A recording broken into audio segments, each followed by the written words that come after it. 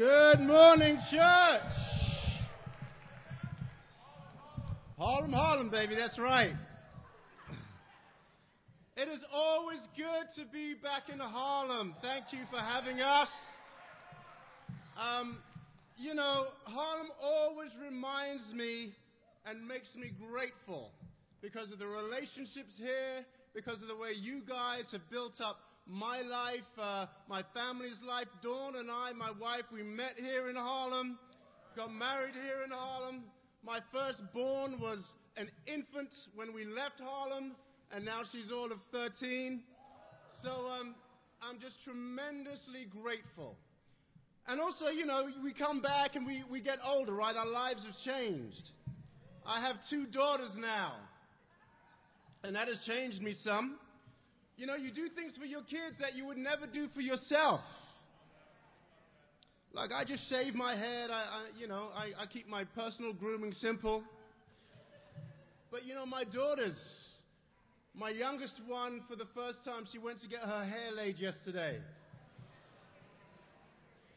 And so she got it laid, and this morning, before I was working on my sermon, it was about 6 in the morning, she came up, and it had come out of her wrap. And so she was distraught. And so she came to me and she's like, Dad, my hair, what am I going to do? So I don't know, Dawn is sleeping, what am I going to do? So 6 o'clock in this morning, I'm on YouTube looking at how to wrap a doobie.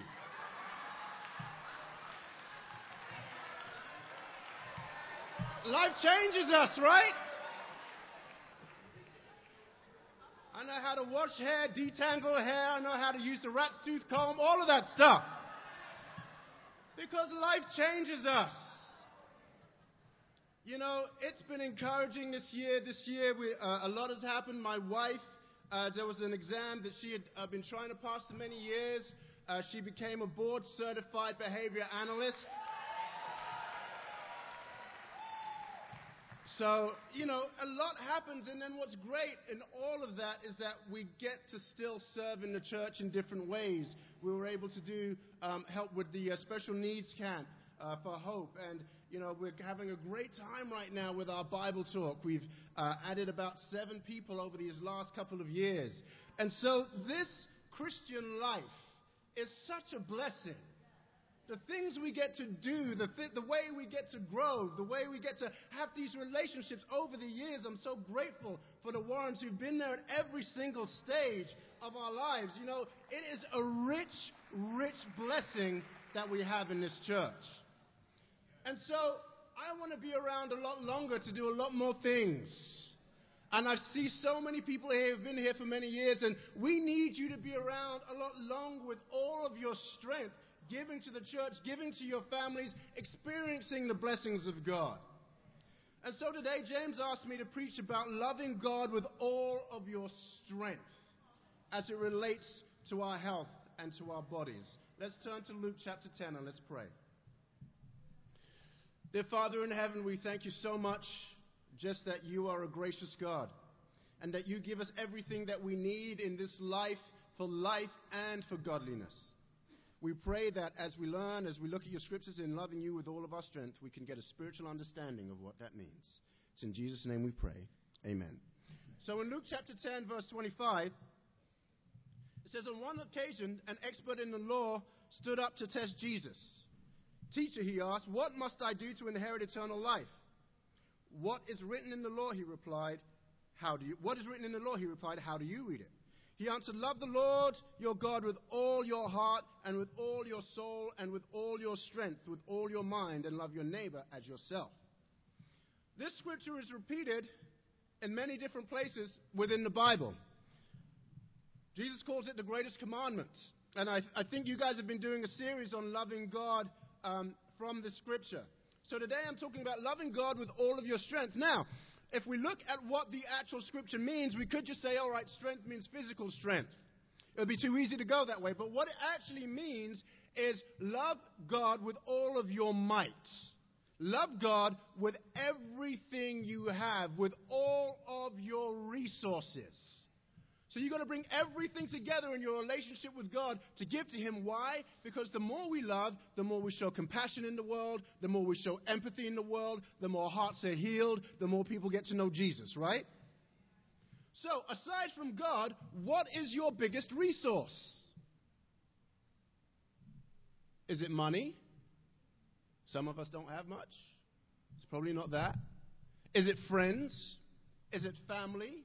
No, your biggest resource is you. Aside from God, your biggest resource is you, your mind, your body, your strength, your life, your spirit. When life happens, you get yourself together, right? When things happen, you pull it together. Look, at every stage in your life, sometimes when the chips are down and you didn't know you have enough strength, yes, we pray and God gives us strength, but then you have to go and show up and do the things you need to do, right? That's what we've been doing our whole life. Congratulations, you've made it. You are still here. With everything you've been through, you're still here today. Why do I say all of this? Because you matter. Because taking care of yourself matters. Are you taking care of the biggest resource that God has given you? You can't enjoy life without a healthy mind and a healthy body. You can't do what you're supposed to do as a parent, as a brother, sister, friend, co-worker without a healthy body. You can't love God without a healthy mind and a healthy spirit. The scripture is saying we need to love God with all of our strength. And we may think, well, look, my life is not important. It's insignificant. But let me tell you, there are people in this room right now who have been encouraged by you. There are people in this room who you've shown kindness to, who you've shown love to. You are valuable. So as I talk about health and fitness, I know sometimes it's difficult because when I come in, some people are like, oh, he's going to beat up on us. He's going to ask me to drop down and give him 20. But let me set your mind at ease. I'm here to encourage you. I'm here to lift you up. And the other thing is, people sometimes expect a lot of fitness tips. I'm not here to give you fitness tips. We're going to go a little bit deeper than that. My goal is to give you a spiritual approach to how to look at your health and how to look at your life. So the title of today's message is All of Your Strength. And we're going to look at knowledge and conviction, Jesus' body, food, exercise, and stress. Point number 1, knowledge and information. Audience participation. What are some of the things we need to do to be healthy? Eat right. Exercise. What? Sleep. We need some sleep. What kind of food do we need to eat? Healthy food. What is healthy food? Vegetables. What else? Fruits. Fish. Natural. That's right. A lot of water. Okay. In terms of exercise, what do we need to do? Walk. You just need to get moving. What else? Huh? Ropes? Oh, row. Yes, we need to row. There's all of these different things, okay? So write those things down. We need to eat more vegetables, eat more fruit, drink more water. We need to do rowing. We need to walk. We need to eat our vegetables, right? Write them down. Now you look at that, and that right there is a whole diet and exercise plan, right? So you don't need what I'm about to teach you because you've got a plan right there. Because we're going to look at that plan, and everybody in this room is going to leave here and put that plan into practice, right? Right? No. That's not what's going to happen. Let's not lie in church, okay? That is not what's going to happen. What is my point? My point is information does not change us. You can Google all the fitness tips you need. You can Google all of the health tips that you need. But the fact of the matter is, information doesn't change us. We have information that if we drive too fast, it is bad for our health. But some of us did it on our way to church this morning with all of the roadblocks, right? We know information that if we smoke, it's not good for our health. Some people still smoke, right? So information doesn't change us. The thing that changes us is conviction. And what is conviction? Conviction is a way of looking at the world, a belief system that causes you to act. Change the way that you live. We need to develop some deeper convictions around our health, around our strength, so that we can love God with all of our strength. We need to change the way we view health and fitness and paying attention to these things. And the other reason why I'm not going to give you a bunch of tips is because research says that at any given time, only 20% of people are ready to take action. So even with that plan that we wrote down, only 20% of us would be ready to leave here and put it into practice, let alone finish it. So what does that mean? That means we've got to develop some deeper convictions about the way we look at this so that we have longer lasting change in lifestyle and attitude towards our health. Point number 2, Jesus' body. Let's go to John chapter 2, verse 19. Now, in this scripture is one of the first times that Jesus mentions his body as a temple. In John chapter 2, verse 19. It says, Jesus answered them, "Destroy this temple, and I will raise it again in 3 days." They replied, "It has taken 46 years to build this temple, and you are going to raise it in 3 days." But the temple he had spoken of was his body. This scripture, Jesus is talking about his body as a temple. And the Greek word used here is naos, which means shrine. So what the Jews would have understood when Jesus used this word was he's referring to his body as the shrine of the temple of God. This is where we worship. And so they were confused. Why is Jesus referring to his body as a shrine? Because Jesus knew within his body he carried the Holy Spirit. And Jesus knew within that Spirit that was housed in his body was the message of God. That was the message that had the power to free people from hate and turn it into love. Free people from apathy and turn it into empathy. Free people from being oppressed and to give people freedom. That Spirit that was housed in Jesus' body is why we are all here today. But Jesus knew there's something deeper going on than just the physicality. Jesus was making a spiritual and a physical connection. 1 Corinthians chapter 6. Verse 19. The Bible reads, "Do you not know that your bodies are the temples of the Holy Spirit who is in you, whom you have received from God?" Now get this. You are not your own. You were bought at a price. Therefore, honor God with your bodies. There are 3 things we can learn from this scripture. First of all, our bodies are the temples of the Holy Spirit. So just as Jesus described his body as a temple, our bodies are also a temple of the Holy Spirit. God has put a spirit in our bodies through which he is going to use to effect change in the world. He has given that to us. So your dreams, the things that come to you naturally, the things that are part of your spirit, your perseverance, your love, your journey, God wants to use all of that to change the world. And yet sometimes you can think, well, it's just little old me. But God has put a powerful thing within you. See, we've got to take care of this vessel that carries along God's Spirit. In the Old Testament, when they talked about the temple was built with the most valuable, costly materials. There were ceremonies dedicated to the temple. Why? Because the temple was supposed to truly represent the awesomeness of God in all of his glory.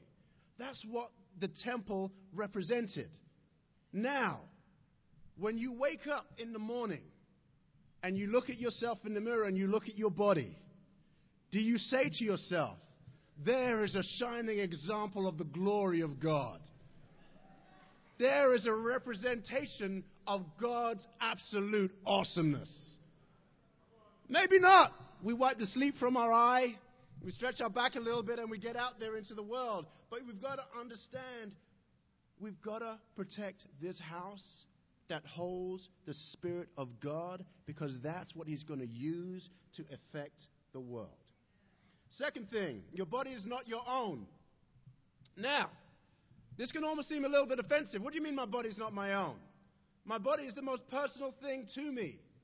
But remember, we are created beings. This scripture right here says your body is not your own. You were bought at a price. Just let me clarify that with everything that's going on in the media right now.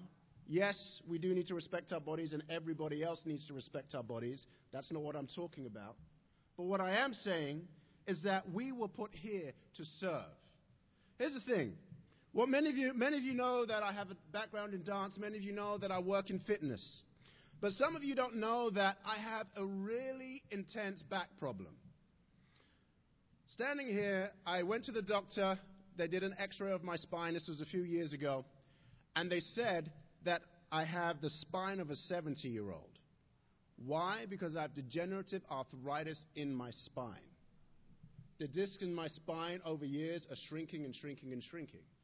So what has this meant? This has meant that sometimes, there was a time when I wasn't taking care of my body. I was like, I'm a dancer, I'll be fine, whatever. And my back would go out time and time and time again. And what did that mean? It meant that the burden now was on my wife. So she has to take care of the kids. I can't be there to help her. I'm lying on my back, not able to contribute, right? And with all the knowledge that I have, I know better. I know that I should be keeping myself together. I know that I have a back issue. So I've got to keep myself healthy so that I can serve my wife, serve my kids, and not just be there. We want to be active participants in our kids' lives, in the church, not just getting through it. So our bodies aren't our own.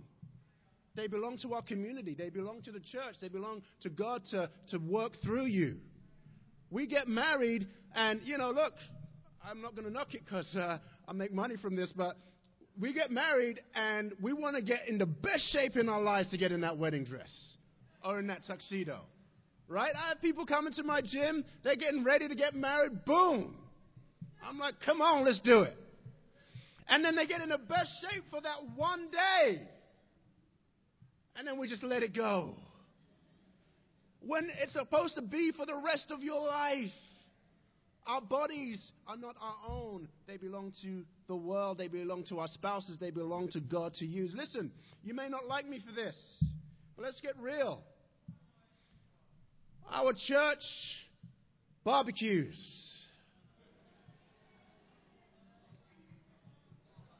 Our church meals after service.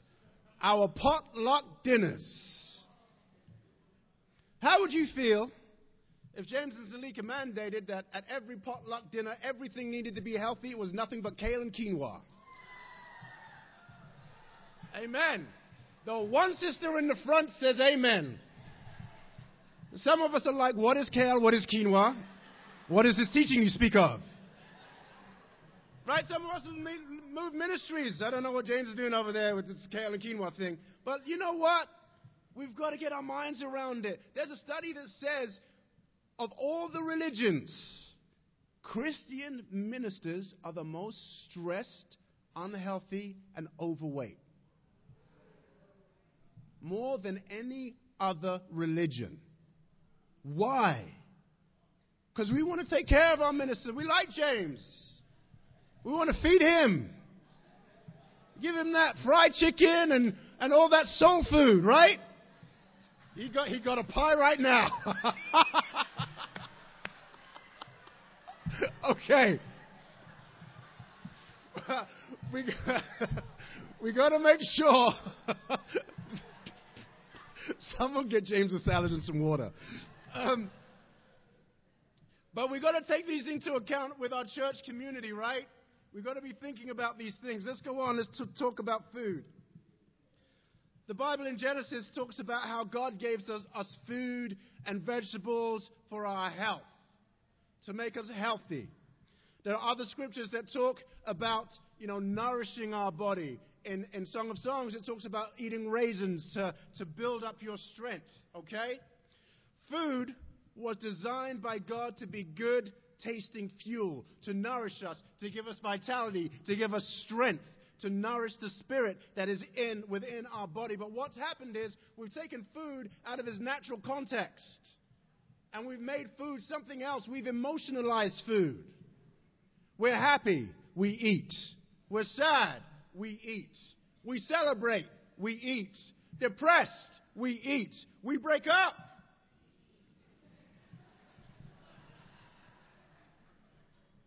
Food becomes a comforter, a counselor, a confidant. It's a therapist. It's been there in the good times. It will be there in the bad times. It makes us happy. Some of us, we get that tub of ice cream and the flood of emotions that come over us as we start to open this ice cream. What's up with that? We have real feelings about food. And they're genuine feelings, but that should come from our fellowship, from our one another relationships, from our meditation, from our prayers. We now have a relationship with food. What do I mean by that? Some of us are food romantics. We just don't love food. We are in love with food. The aroma makes us weak at the knees. The taste is an overpowering experience. We prepare it, we dance with it, we're in the kitchen with the spatula, we get so excited about our food. Sometimes we're in church, we can't focus on the message because our stomach is grumbling. And it's hard here in Harlem, right? You've got the best Spanish restaurants, the best soul food restaurants. It's tough. How does this start? You know, we are hardwired from early in the way we talk to each other to really emotionalize food. Think about how we talk to our loved ones from a very early age. What do we call our loved ones? Sweetie, honey, cookie, baby cakes. Right? That's what we call sugar. That's right.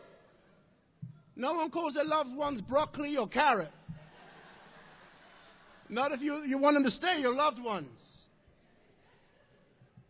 It's hardwired into who we are as people. And we've got to understand how that becomes a part of who we are. I'll give you another freebie. Some people ask me a lot, why do I crave the bad stuff?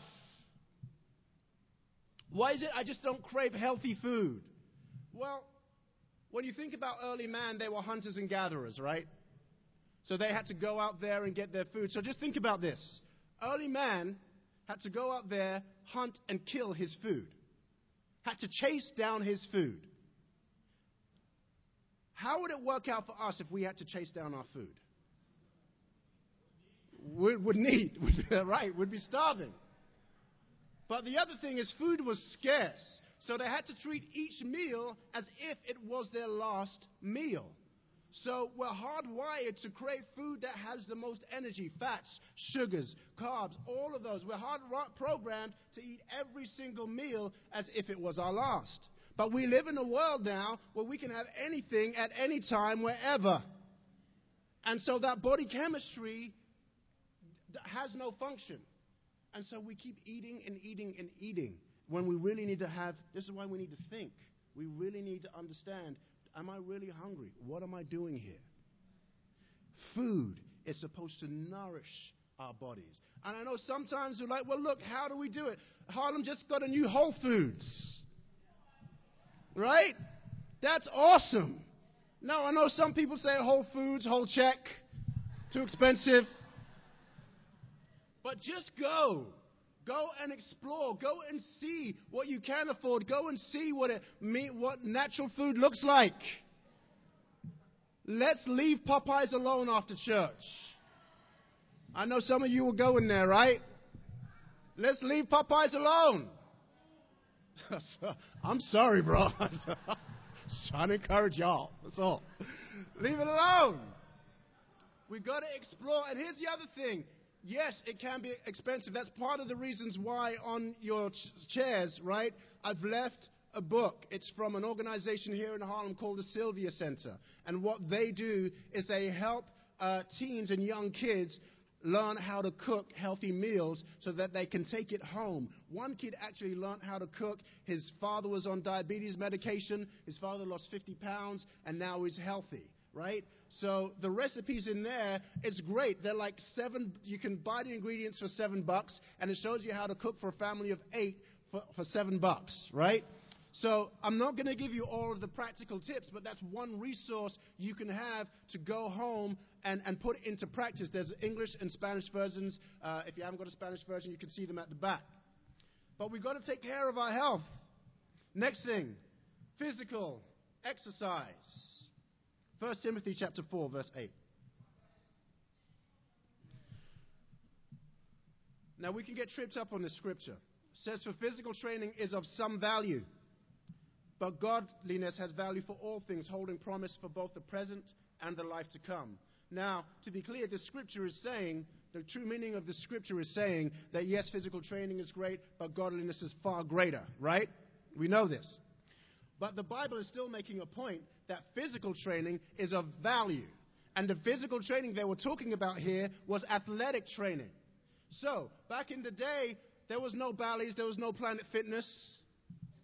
But they still knew that physical training was valuable. Now, I think what we do in the church is we look at the scripture and we say, hey, yeah, physical training is of some value, but I'd rather be godly. I'm too spiritual to focus on my body.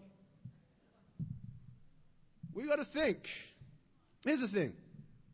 Most of us here who work make more than $20 a week, right? I would hope.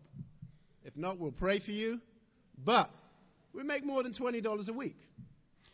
You walking down the street and you see $20 on the floor. Do you say to yourself, my paycheck is of much greater value and therefore I will not pick up the $20? No. You pick it up. If it's 10 cents, you pick it up. And you give glory to God. God has blessed me with this 10 cents today. Right? It is of some value. In the same way, physical training is of some value. The Bible writers understood that. There are 600 muscles in your body, 206 bones. You were designed to move. God didn't put that together just for fun. We were designed to move. The average American sits for 13 hours a day. And they've actually coined it a sitting disease. Because it's correlated to heart disease, it's correlated to high blood pressure the longer that you sit every single day. But physical training is of some value. What value? It sharpens your focus. You get more oxygen to the brain through your blood. So you can concentrate more, you can think more. They've said exercise enhances your mood. So if you are cranky at work, exercise helps alleviate that. Clinical studies have shown that exercise can relieve depression in the same way as some prescription medications. Exercise can stave off the effects of Alzheimer's. Impulse control. If you ever shop on impulse, if you ever eat on impulse, if you ever do things impulsively, exercise and the serotonin and the endorphins that come with that, these are natural body hormones, can help you with that. So yes, physical training is of some value. Do not overlook that scripture. The problem is, we get all excited and we want to go from 0 to 100. Here's the thing. Start where you are at. If you haven't exercised in 10 years, do not start to try and run a marathon. Okay? Start walking. Start becoming active. If you're active, start pushing the limits a little bit more. Raise your heart rate. If you're already active, go all the way and build your strength. Be an example to others. And I know some of you might say, well, Robert, I've started so many times and I failed. Here's the thing. What they don't tell you is that to change any behavior, and I've got to be careful because my wife is a behavior analyst and she has a friend here who is also a behavior analyst. So if I get it wrong, you can see them. But one of the things that they say is that to change any behavior, you need to fail 7 times. It takes a cycle of 7 cycles of failure. So you try, you give it your best, you fail, you learn from it, and you move forward. And so what can happen is when we fail, we can feel like it's a spiral downwards. But so long as you keep learning, so long as you fail forward, so long as you fail fast and you don't remain guilty, it's a spiral upwards to your ultimate success. So failure is part of the process. Be encouraged. If you fail, good. You are closer to success.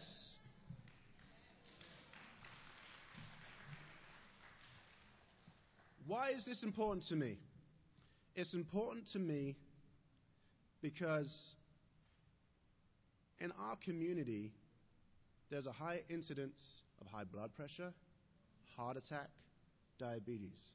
Put your hands up if you know someone who's had a heart attack, diabetes, high blood pressure. Look around the room. This is our community. This is why this is important to me.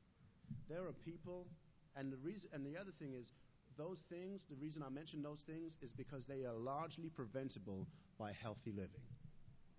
Yet so many of us suffer with these things because we don't have a right way of looking at it. And there's so much I wanted to go into today about how the world forces us to look at it. I don't have time for that today. But we've really got to have a spiritual connection to this. You know how serious it is? Go to Proverbs chapter 23, verse 2. This scripture right here says, "And put a knife to your throat if you are given to gluttony." Put a knife to your throat if you're given to gluttony? Why? Because it really costs people's lives. Since I've been in the church, I've seen at least 6 people die due to obesity-related issues. People who have served, people who have given, people who have done so much for so many people. And I know sometimes I hear back, well, if it was God's time, it was God's time. But it's very clear through the Bible, the things we do can end our life early. And so we've got to start having a realistic look at this. One brother, was a single brother. This was years ago while I was in the Harlem ministry, passed away from a heart attack. I was the second person to the apartment after he was dead there on the floor after having a heart attack. And what I thought to myself is, that stuff comes with no warning. You don't get a letter. We've got to really start taking this stuff seriously. The other thing is there was a longitudinal study done, and it looked at the effects of diet and exercise. And what they found was that an unhealthy diet and exercise regimen can shorten your life by as much as 20 years. That is more than smoking, and that is more than alcohol.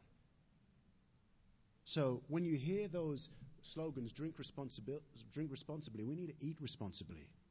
We need to take care of our body responsibly. What could you do with 20 more years?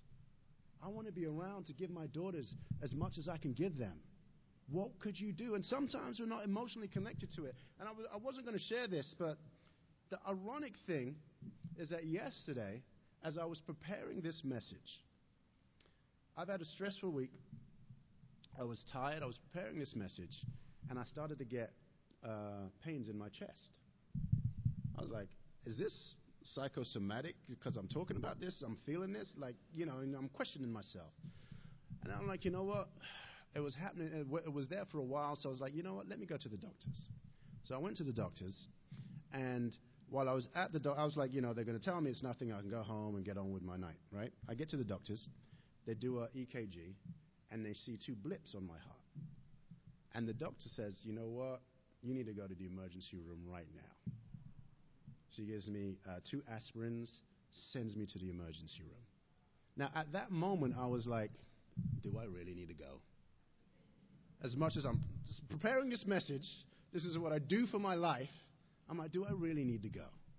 I end up going, and thank God we have Moen, who's a cardiologist, and I was able to send him a picture of my EKG. He wasn't worried. He said, but you got to go. So I went. I'm fine. They cleared everything, and I'm good. But for me, it made it real when I saw how emotionally it affected my wife and it affected my daughters. So sometimes I can feel like, I'm sharing this stuff. Does it have any real resonance? But no, it affects people. Some of us need to go to the doctors. I know some of those tests are crazy. You just got to go and get them done. Some of us need to take our medication. Need to stay on it. Some of us, I know this is taboo, but some of us need to go to therapy. I've been to therapy. I know ministers who've been to therapy. Some of us need to take care of that stuff. and not get so taboo. The Bible says that it's a man of understanding that draws us out. Sometimes we need to go and see someone who has more understanding than we do. And listen, harvesters, you don't get off the hook. I know we're like, we're old, we're up there, we're going on to glory. But no. We need you here right now. We need your wisdom. You guys know all those old school herbal remedies, right? We need some of that. You need to get walking. You need to go meet each other, go walk through Harlem, go cook healthy meals together. You guys have got to, we need you here. Influence the rest of us.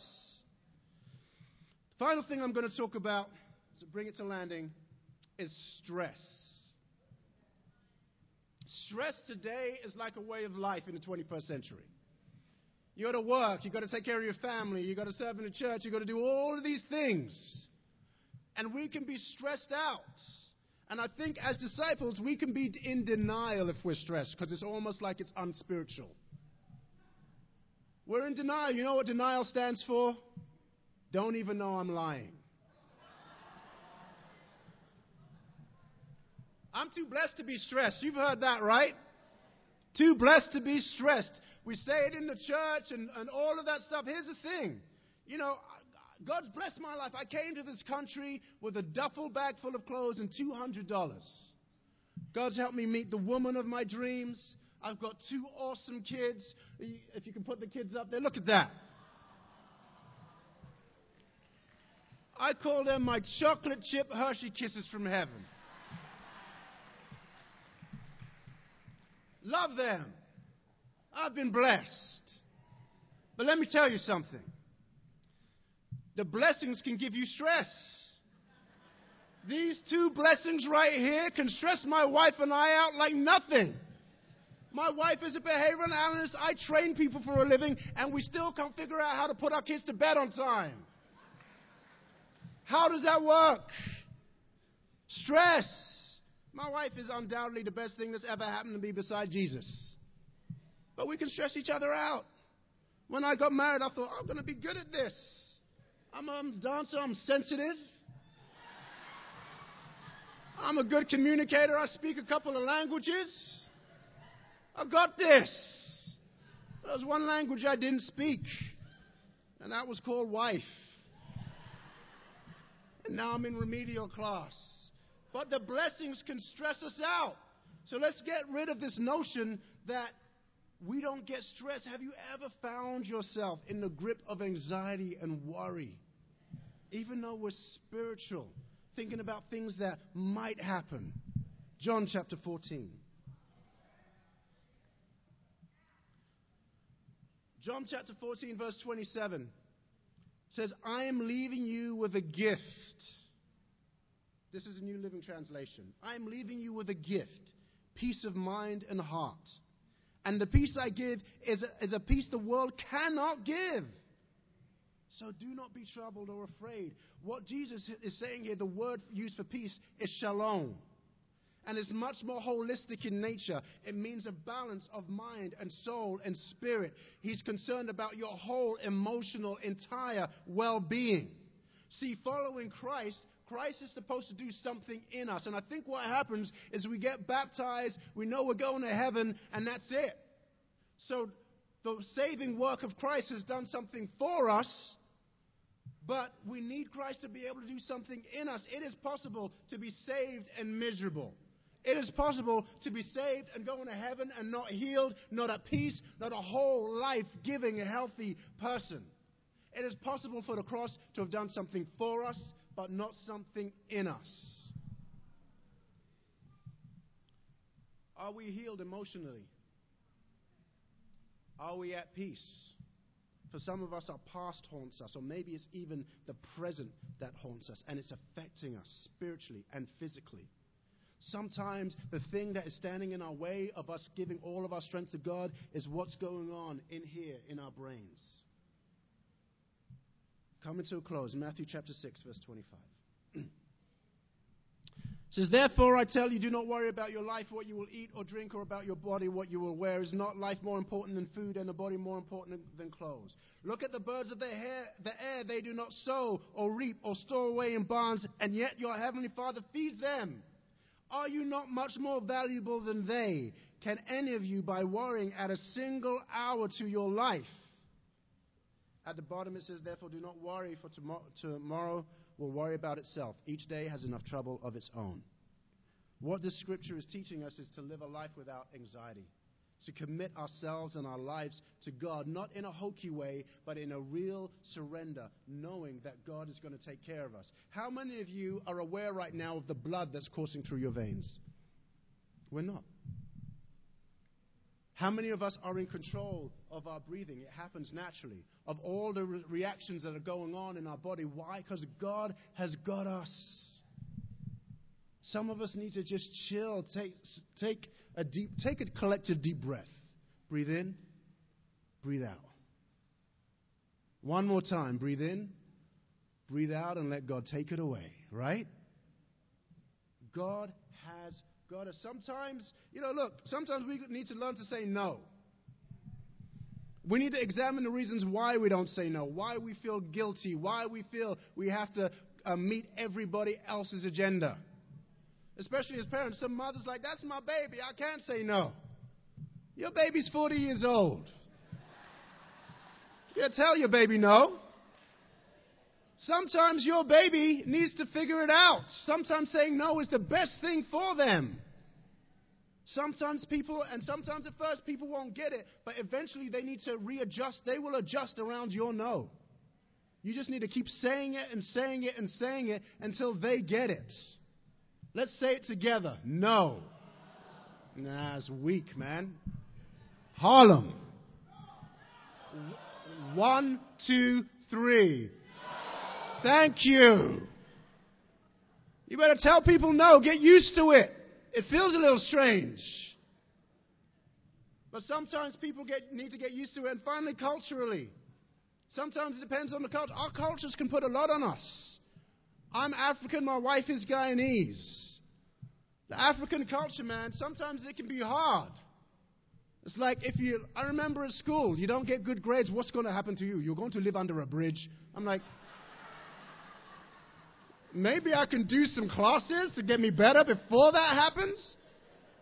But then I have this anxiety. If I don't do well, I'm going to be poor, I'm going to be broke, I'm going to be under a bridge.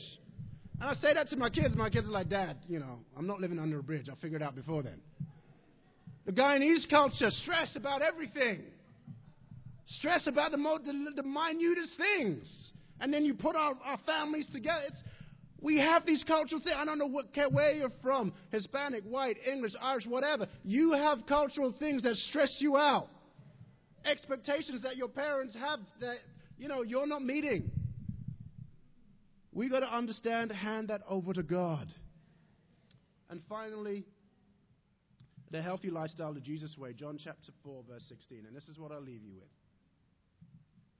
I believe, as a church, we are uniquely positioned to really change our lives and help the world change in a healthy way. There's other stuff I really wanted to go into, but I can't for today. But the world has a very unhealthy way of looking at life, health, diet, exercise. As a church, we understand what it means to learn a conviction, live by that conviction, and change our lives based around a conviction. That's what we have to offer. If we get a handle on this, we will save lives spiritually and we will save lives physically. One of my good friends is here. He's a trainer who works with me, a guy called Salim. He's in the background there. And, he's worked with a lot of clients. And one of our clients, she lost 60 pounds over the course of about a year. But she's so grateful because of the life it's given her, because of what she can do for her kids. We need to take what we have here spiritually and give it to the world. What do I mean by this? John chapter 4, verse 16. Jesus answered, I am the way and the truth and the life. No one comes to the Father except through me. Now, Jesus was definitely talking about salvation. But the thing I want you to look at is he says, I am the way. That way means this is a lifestyle. This is a continual walk. This is the way we are to orient our lives around a spiritual conviction and principle. The original word for diet is diatada, which means the way. The same principle that Jesus describes himself as here. It's supposed to be a way of life, a way of looking at things, a spiritual way of being. As disciples, we have what we need already to change our lives around a new set of principles, to give all of ourselves, all of our might, all of our strength to serving God, loving God, and giving him our best, giving yourselves the best, giving our communities the best. So in closing, if we are going to love God with all of our heart, mind, soul, and our strength, we need to build some new convictions. We need to get deeper. If we're going to love God with all our heart, mind, soul, and strength, we've got to take food out of its unnatural place. It is not an emotional counselor. We need to get that from our prayer, from our fellowship, and we need to explore ways to eat food in a healthy way. If we are going to love God with all our heart, mind, soul, and strength, we're going to need to start moving. Get up, encourage each other, do these things together. We're going to have to address the stress in our lives. And as a church, we're going to have to understand that this is a way of living that we can do together. Amen.